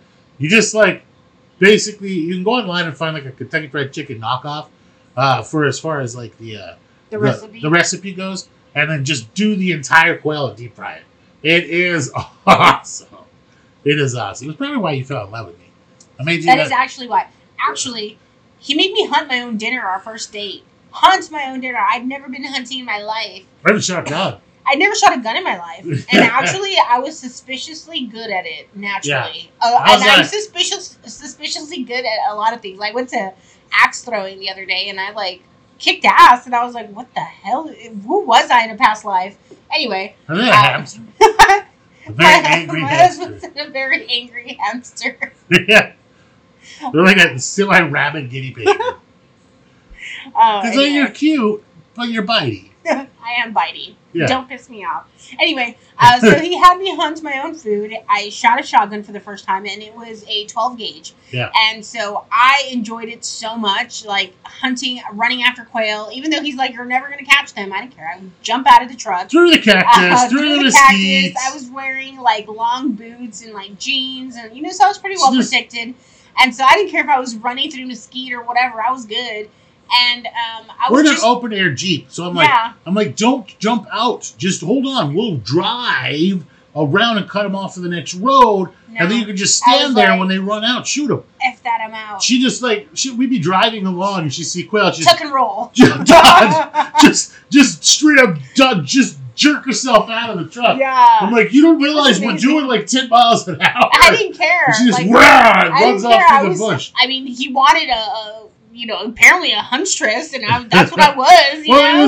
It was one of those like trial by fire things. Yeah, well, it was one of those it's like, girl, you're either gonna pick up the pace and live on my ranch and farm, or you're gonna be scared and run away. Right. He was like, "Oh, dream weaver." Yeah, it was really like when you're like running through the forest, shooting at the quails. That was pretty good. I'm sitting there watching, like, man, I hope she doesn't fall over and die and shoot herself with the shotgun. Because you were really just running and shooting at the blue. So if nobody's familiar with the West Texas blue scaled quail, and those little guys can run like 15 miles an hour. They are fast. Like straight through cactus and straight through everything else. She just balls out, running, chasing, shooting, firing the shotgun, having a great time. The dogs are going crazy. They're like, I don't know what's going on. They're just running in circles. I was shooting so much, like I literally had like a huge bruise on the inside of my arm. You went through like 250 shells. From like the kick. You got like 6 quails. It was great. It really was. I was having a blast. I was like, just open a beer. I was like, this is better than TV. This is great. It was a lot of fun. Yeah. Anyway, so we caught our quail. Or I caught our quail.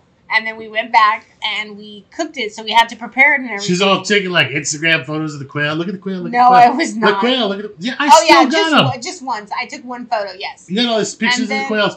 And then I'm like, sitting there, I was like, time to process them. Kick the garbage can. I think I turned white when he said that. I was like, what? You really want me to what? And so I was like, oh my God. So I just grabbed the first one, ripped the little head off, pull off the freaking feathers, wings. Clip the wings, clip the feet with the scissors, and I'm like, they're done. And I followed suit, and I did. Yeah, you did great. Yeah, I did great. Yep. We had quail; it was delicious, and that was when I fell in love with quail and my husband. Yeah, I did not suggest you do a first date like I did. Please don't, because you never know how it's going to turn out. Like, trying to. The difficult part, I think, for me was trying to convince a woman to drive where the nearest neighbor was 17 miles to come out to the ranch. And I promise I'm not going to shove you in a whale and make you rub lotion on your skin or anything. Just, I think I had to meet you at the road with a flashlight so you could even find the road to the house. Because it was like, you're driving up and down the road. I'm like, yeah, I see you. Well, how do you see me? I was like, because there's not been another car come down the road for about 4 hours. It's dark. We were even talking for months and like video chatting and everything. So I felt pretty comfortable. Everywhere I was located, definitely had GPS tracker on my ass. Like, I don't know if you could probably do that these days. Just to me, that's really lots of creepy people. Yeah. You'd have to be careful. Yeah.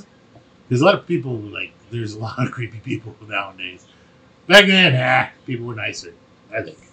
People got shittier over the last couple decades. Yeah. Well, I lucked out. Anyway.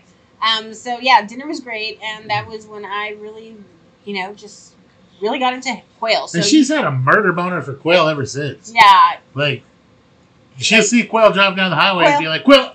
I'm like, where'd you see that? They're right over there. So for Christmas, follow that up our first date and everything, and then we spend the holidays together. And Christmas, I got a 20 gauge shotgun. Yeah, had less of a kick. I special ordered it. You special ordered so that it had the right length of pole and everything. Yeah, and so that was really nice. It was a big difference when hunting. So females, I definitely suggest a 20 gauge versus a 12 gauge, unless that's all. You want to. So as far as that goes, you want the woman's length of pole, the Mossberg 20 gauge shotgun. So it's a youth 20 gauge shotgun, but they have a special option to set it up for women. And so it is slightly more robust. It's got prettier tooling on it. and it has a slightly longer stock than it would for the kids. And it was definitely lighter. And much lighter. It comes with 2 different barrels. Yeah. A short one and a long one. And just living in the country, guys, you have to be mindful of walking outside because you never know if there's going to be a rattlesnake, a coyote, or a bobcat, or whatever you have, right? So just be prepared. So I just got used to like lugging my Mossberg around, and I had the little strap, so I would just strap it to my back. But yeah, there was a couple of occasions where I did come across some pretty aggressive rattlesnakes. So you still got the the rattles right up there. So one secret about me is that I'm like the predator when it comes to rattlesnakes, and I will keep the rattle, just like the predator kept the spleen. So, yeah, the spine. Yeah, the spine. Yeah. Sorry. Yeah, the spleen. Well, he ripped the spleen and like got the spine, right? So it was very dramatic. Anyway, so yeah, I keep the little rattles, and I don't know why. I know it's kind of weird. No, it's not weird. They're in a jar. Yeah, some people actually like gold plate them, and I'm like, okay, I won't go that far. Not that far. But they're in my jar. Not that far. So that's pretty much quail. Quail are like something you're gonna sell as a pet to people, so they don't really boomerang. But selling a baby quail, I usually sell them $1 a piece, all day long, up until they're about 3 days old. After 3 days old, I start selling for $1.25 until they're 2 weeks old. At 2 weeks old, they're $2.50 a piece, and then from then on, there's no difference between if they want to buy a 15-day-old quail or a 6-week-old quail that's ready to go into the pot. They're $5. Yeah. Yeah. And and so I don't, and you get people who try to price gouge you if you're trying to sell them as breeders. Like if you're going to go tell people you're going to buy some as quail because you want to breed your own quail, those $5 quail will suddenly become $15 or $20 a pop. Yeah. Because they know they're not going to get any more sales off of you, right? So they just try to get that last couple of bucks from you, and you never see you again. Where instead they could just sell you them for the same price that they normally sell them for, and then try to make a relationship with you, like, hey, I'll help you and teach you whatever you want to know, and blah blah blah. We could be friends, blah blah. Yeah. I prefer to go the fringe route and try to make a community. Yeah. Than try to gouge everybody. The only thing that I withhold from like those types of events or anything is obviously our recipes. Our recipes are our own. They're our unique recipe to us, and so we hold those close to the vest, I think. Yeah, those kind of things I do kind of hold a little bit close. I mean, we'll use like a general one, right? General recipes for this and that or whatever, whatever your preference is.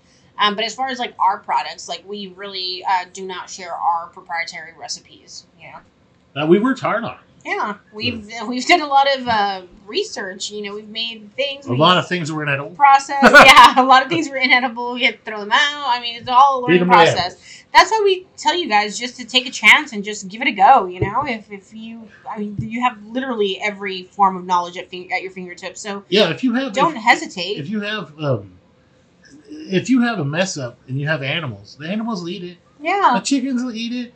The pigs will eat life. It. Yeah, don't worry about it. One thing about raising quail though is make sure that you're giving them enough protein. Yeah.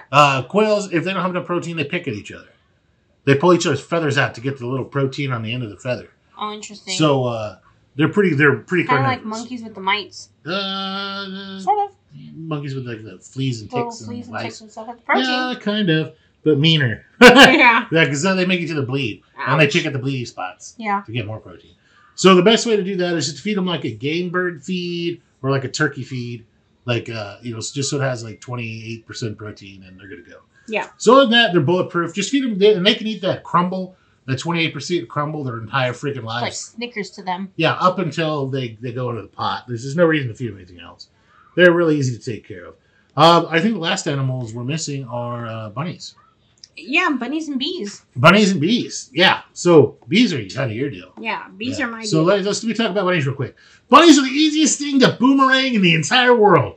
Bunnies boomerang every time. I've never had anybody buy a bunny from me and keep the damn bunny. People buy a bunny, they might have it for 6-8 months, a year. But it's coming back. It's always coming back. Everybody's attention span for a pet is usually before they give it up and make a kid's attention span for a pet.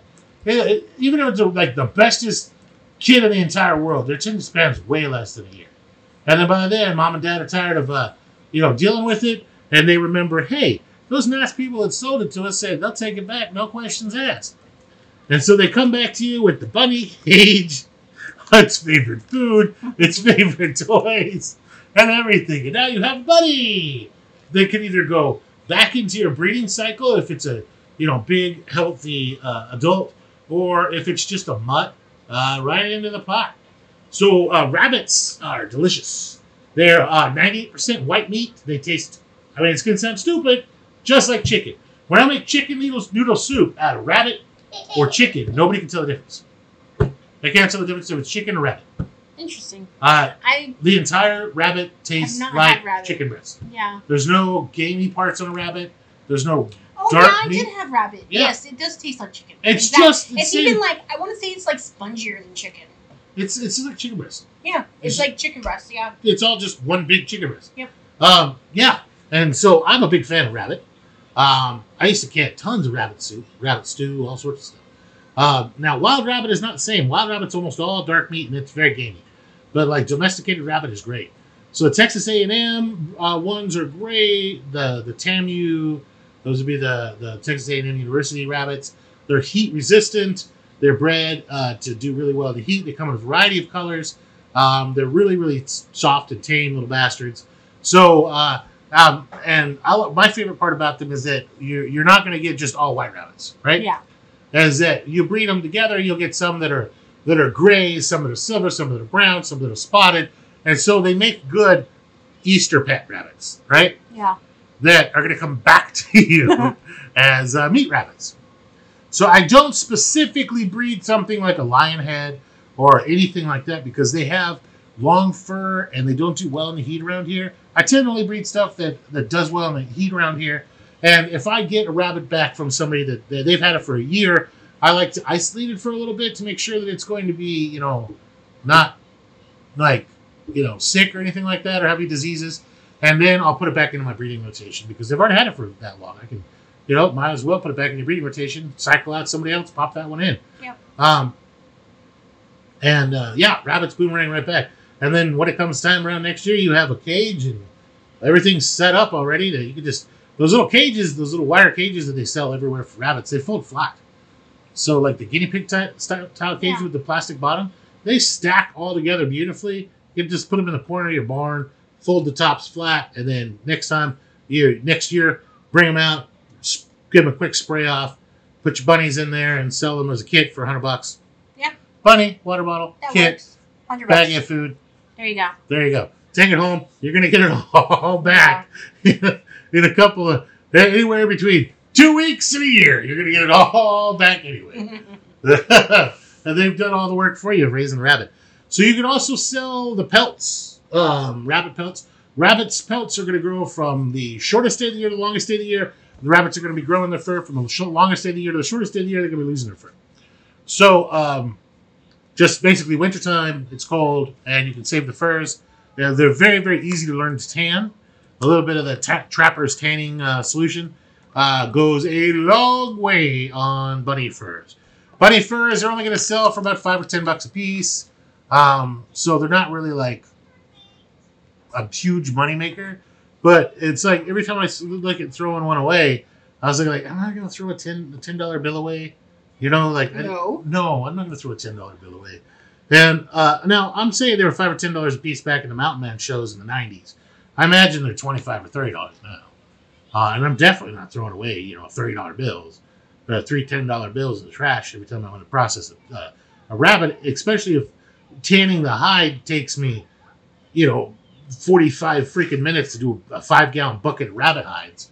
So if I'm going to do, 20, 25 rabbit hides, and it takes me, 4 to 5 minutes a piece on them, why throw them away? You can clean them with a pressure washer.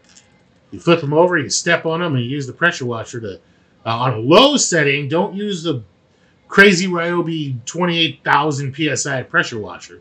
But like one that basically fits on it's battery powered, those work great. Just a little cheapy pressure washer. Flip it over, stand on the hide, and then just pressure wash off all the excess meat. Take it, hang it up to dry. Once it's not so damp, put it in your borax to pickle it. Then take it out of your borax, give it a quick rinse, put your tanning solution on it, fold it up, put it in a Ziploc bag for however long it says. That's usually a week. Take it out, then you let it dry, and then you put it into a bag. And I use those wool balls that you put in the dryers, the dryer balls. I put them into a sack.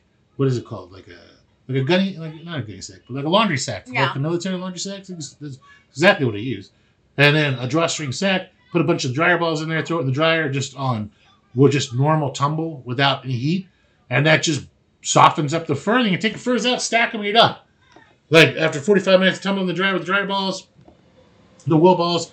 They're nice and soft. It's all been worked out, and now you have a whole stack of pelts, 20, 25 pelts at a time. Works out super, super good, super fast, super easy. The entire process time is, a week, but actual work time is maybe an hour. Yeah. And I think that's pretty much everything there is about rabbits. Rabbits are super easy. You don't ever need to buy rabbit food. No reason to buy rabbit food. They'll eat every weed in your garden. They'll eat twigs off your tree. You have so much extra foliage or things that went bad or just excess or not excess, but like when you're cleaning things, the leaves and stuff, you can feed that to your rabbit. Yeah, the mess that your goats make from their hay, you just rake that up, and just put it in a wheelbarrow, rock the wheelbarrow back and forth a few times. Any goat poo will fall to the bottom, and you can just use that hay to feed your dang rabbits. Yeah. Like, there's so much you can do with your rabbits. You never have to buy food for them. Now, lactating females, I will give a little bit of grain here and there too. But even then, just if you're growing your own corn or your own field corn, stuff like that, some of that works. If you're baking bread, what is bread? Bread's grain, right? If you're picking up bread items from a bakery, we used to give them a lot of the excess squash. Oh yeah, excess squash was a great so much of it. Yeah. They remember. I'm pretty sure our listeners remember the horror stories. Yeah. Right. The careful with squash. The food pantry sees us coming and flips the sign around and close. But rabbits are really, really easy to take care of. You should never have to buy them anything. Just make sure they've got really good airflow.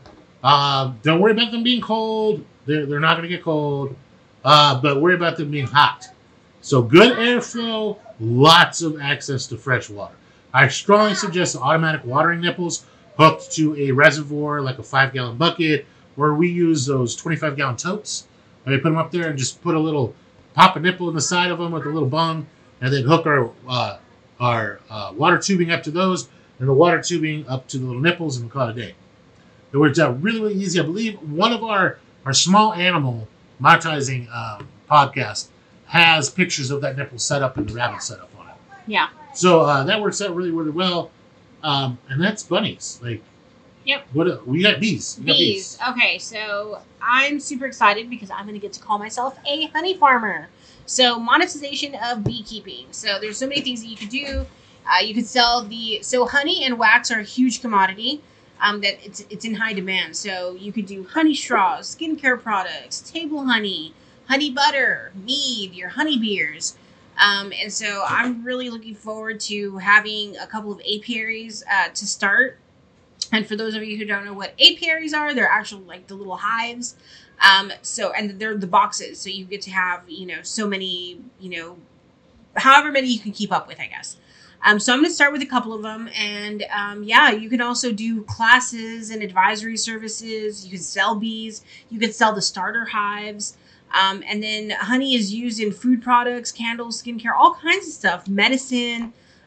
Pollinating bees are essential, to the health of our planet. So, I'm all for having a healthy bee farm. And so just really looking forward to that. I'm actually most looking forward to people like, hey, where's Vanessa on a Friday night? And I'll be like, oh, I'm just, spinning my honey, drinking as I drink a beer, whatever, just enjoying some badass music and just keeping to myself and doing what I love. And so looking forward to that. So other products that you could do are obviously, the royal jelly, chapstick, honey syrup, so there's a lot of things you can do. Chapstick with the beeswax. A lot of products you can use with beeswax, actually, like even the lotions and skincare products that I mentioned earlier. But yeah, honey is all around like really, really good stuff and a really great seller. So looking forward to offering that as part of our, one of our products. And that is it for honey. Well, that's all that I have for beekeeping. Did you need to add anything to that? You talked about selling pollen. Yeah. Well, I didn't really get into the selling pollen because I really don't know yet. Well, you could sell the pollen for people who are trying to pollinate, right? No, where people are doing allergies. They put it in the pills. Oh, yeah. Yeah. So you got the pills for that. You covered honey straws. Honey straws, which are big sellers. Super easy to make. Because they're super, super easy to make. And people love them for like their tea and stuff. Yeah, they're just, and I mean, it's such a tiny amount. And they sell for like $1 a piece. Yeah. Like, such a tiny amount of honey in a honey straw. Definitely looking forward to those. And people love them. They just suck on them. They walk around. I know. I'm like, if I cannot eat them, I'll sell them, They're really amazing. Quite nice. Yeah. And then something honeycomb. Yeah, honeycomb. Yeah, you put it into the jar. Like people just eat on the honeycomb too. I've seen that happen quite a bit. It's a lot. Yeah, there's so much cool stuff. Table honey, to reduce your use of using sugar. Like if you want a healthier alternative, like table honey. Have you seen it where they crystallize the honey too? Yep. And then they make it like in basically like powdered candy. honey. Do we have powdered honey right over there? Oh yeah, we do have powdered honey. We have like a 5-pound sack of I guess what do we use it for? Maybe some type of marinade of some sort, or oh yeah, when I was making the dry rub. It's the rub for the chicken and fish. Oh yeah. Okay. Yeah, that's what it was. It was the one for the like it was and then great on shrimp. I think we use it on ham too. Yes, there's it's like salt and dried honey and just it's got like some peppers and stuff in there. But it turns into, when you add the liquid from the meat, turns it into a glaze. And really good. Yeah. So what do we got? I think we covered bees. We covered bees enough. Pretty much everybody knows bees. Yeah. Bees are pretty easy. What do we got for news of the day, sweetie? So one thing that caught my attention that I thought was pretty interesting is like urban sprawl and how it's a thing. It's always been a thing, but it's more evident now. So there's a lot of farmland that's being converted into subdivisions and industry, and that's a huge concern because we're reaching a point where we're not balancing out. So, when you think about how we are growing as a population, we're growing, between 20 and 30 million people a decade.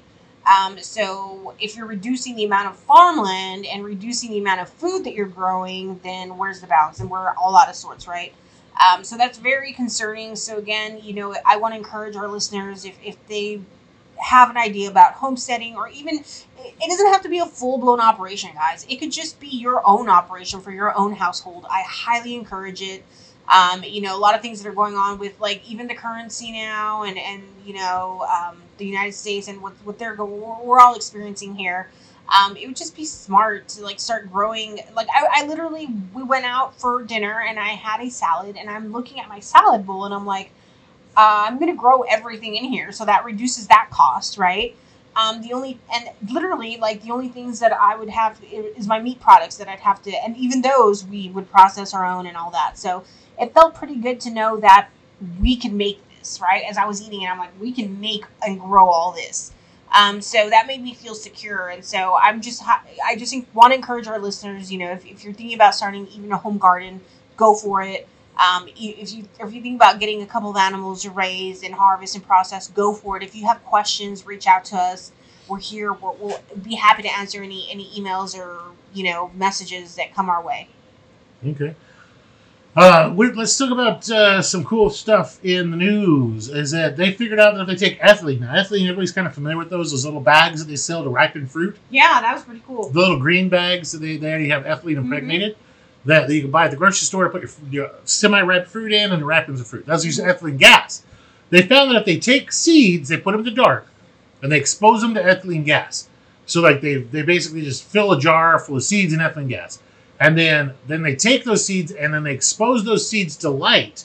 And then they put the seeds into the ground to grow. They're getting a 266 to 460% growth rate increase. And the seeds are more resistant to salinity, changes in environment. They have more glucose, sucrose, starches, and everything. Just look at the pictures here we're looking at are just ridiculous. Yeah. Like that, this one's at least 300% bigger. It really is. It's really, really cool. So that's pretty cool. It's another way they might be able to feed kind of the world. And if you want to look at that, it'd be on the Anthropocene News, whatever that is. So that's just kind of a cool thing. Let's talk about everybody's talking right now. We got Maui thing going on, right? Where there's massive fires. We feel really bad for those people, and it kind of drives home how important it is to have a bug out plan on what to do with your family, especially if you're trapped in a situation like an island where your options are to burn or swim, right? And a lot of people did wade out into the water, as I was reading, that to get away from it. But some of those people that the wind shifted and they got smoke inhalation. Wow. So that's terrible. Yeah, so you've got to have you need to have a plan to bug out and know when to bug out. Just worry about keeping your family safe. And our thoughts and prayers are with the poor people of Maui. And it's a terrible situation for them. I was reading that they were having like 70-mile-an-hour winds when they were having this. Yeah. Because that leftover hurricane that passed. They have to tail into that, which pushed the fires. And so in an island situation, though, like what are your options to bug out? The water. Right. So your only option is the ocean, right, to bug out. So it would be keep your boat fueled up, or if you don't have a boat, kayaks. Anything would have been better. Right. Right. Then just wading out into the water is the absolute last resort because you can only get so far away, and water slows down your movement. So if the wind shifts, then you have to struggle through. Very dangerous situation. Yeah, to get out of the smoke. Also, in those kind of situations, having a good P100 mask with smoke filters would help you quite a bit as well. So that if you did have to mask up and get away from the smoke, you could. So just if you live in a dangerous situation, if you live in a fire-prone situation, it's kind of a wake-up call for all Americans and everybody worldwide, is to have a plan to evacuate your family, have supplies to evacuate your family. And then now we hear the news just put up news that desperate residents are looting businesses and robbing people at gunpoint for water. And this is what, day 2, right, of Lahaina? This is day 2 of their fire, basically. And so they didn't even make it 3 days before everybody's now the total collapse of society going on. And what do? You get out. Yeah. Your home's burnt. You have nothing. There's no bugging in or staying there or defending your castle. You're going to defend a pile of ash. Just leave. Yeah. Leave. Get on a boat. Go to the neighboring island. Go to the other side. There are a lot of families like taking in people, having them sleep on their floors, and I mean, you guys are really the unsung heroes. Like, our hearts go out to you guys, and that's just really big of you to be able to open your homes to these people that were affected by these fires. Yeah, it's not going to do any good to sit there and try to fight with people if you're not. There's nothing to defend. Everything's gone. It really does look like the bombing of Pearl Harbor. It's really bad. And it also not great news. Following not great news up is that due to how hot it's been, all the fires that have been going on, the storms that have been going on back east with all the flooding and everything like that, they've had transformer shortages. Just with the hurricanes and everything else like that, damages are over $50 billion to the infrastructure and of America's power grid. The problem with this is that America doesn't produce its own transformers. We buy them from China, and we're not in the best of friends with China. And most of these larger transformers have a 6-month to 1 year lead time. Right now, if you transformer delivery times averaged 1 year compared to 3 months in 2018. Now our membership is reporting wait times as high as 18 months to 2 years, with some manufacturers canceling orders because they don't have enough available stock to fill the orders. Decision makers in Washington and Transformers manufacturers must act swiftly to address these changes, blah, blah, blah, blah. But really, unless we started producing them in America, that's it. Yeah. But that would really suck, right? So imagine if, in a situation, if you will, that your local transformer, the big one outside the town, blows up, and now your town doesn't have power for 2 years. What do? Bad day. So that's why root cellars will be an entirely different episode. And you're gonna have to do one on solar. Yeah, and solar. I'm really big on the root cellars. I've been researching them, and I think they're just a great option for even having a bunker, attached to it. Root cellar, keep your food storage down there, because you never know. The biggest concern is, if we didn't have power, how are you going to survive? Well, not only in the winter with the heat, heat sources. I mean, you could build a fire and all that, right? So you have some options there. Our new place has a fireplace. Our new place does have a fireplace, and we have a couple of big kerosene heaters that work for us in a pinch, and they're great. So definitely keep, if you can access some and purchase them, just have them as a backup. Go for it. I highly encourage it. But in the summer, with the heat levels the way they are, it is very dangerous not to have somewhere cool to go and find shelter, so root cellar it is. So we'll have a whole episode about that. I have a feeling I'm going to be tasked to build a root cellar. Oh yes. And I'm going to help you. I've gone very DIY. You're going to supervise from the back of the tractor. I'm going to tell you how I want it designed. Yeah, supervise from the tractor. Okay. Let's go ahead and talk about our plant and our tree of the day. So our plant of the day is going to be the Beauregard sweet potato. The Beauregard sweet potato is a sweet potato you find in the stores all the time. It's the one you are most familiar with. Happy, tasty sweet potato. Very hearty. Now, you could go ahead and go online and buy sweet potato slips all you want. They're expensive. However, you take your sweet potato and you take the pointy end. And you put there's a pointy end around it. Yeah. You put the round end in some water. In a cup of water, right? And you put the toothpicks around it. I don't put toothpicks. Nope. Toothpicks leave the bacteria getting inside of it and it turns to mush fast. Okay. I just put it, remember I just put them in a quart jar. Yeah. They just put water in the jar. And they're going to sprout roots like crazy, and then they're going to put up shoots. Those shoots that they put up, those are the sweet potato slips. So you break those little slips off when they're about 6 or 7 inches tall. Mm-hmm. And then you break them off very carefully at the base where they're connected to the potato. And it'll leave a little tiny scar. It doesn't matter. Another one will grow out of there. And you take those slips and you put those in water. And when those root really good is when you're going to then you can put them in the ground. But one sweet potato, God, what did we get? 400 or 500 slips off of it over a year? Oh, yeah. I'd probably don't say that many. I'd probably say maybe 200. Because I did an entire 200-foot row off of one big sweet potato. And that's because I didn't poke holes, and I changed the water every other day. So so the water never got a chance to get moldy or bad or anything. I just poured the water off, take the sweet potato out, and if it was starting to look like it grew algae or anything on it, I would take just the sprayer at the sink and I wouldn't scrub it because I didn't want to spray any hurt any of the any of the roots, but I'd spray it and spray any of the gunk off of it, and then put it back in the jar, fill it up back up with a little bit of water. And it's just plain water. You don't add any fertilizer or anything to it because it'll cause it to rot. And you can get 50, 100 slips off of one potato. Works out great. Just find one at the store you like. It's going to work better if you buy a sweet potato that's in the fall and store that one to make your slips with in the spring. It'll store just fine. Oh yeah, they store forever. On your counter, right? Don't put it anywhere dark. Don't wrap it up in a plastic bag. Don't pop it in the refrigerator.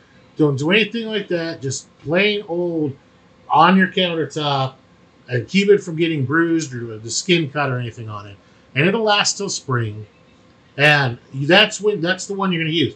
Because any fall crop is going to be new crop, right? Any of the sweet potatoes you get during the spring are going to have been sprayed with fungicide and like insecticides and hormones to keep them from rooting while they were in storage.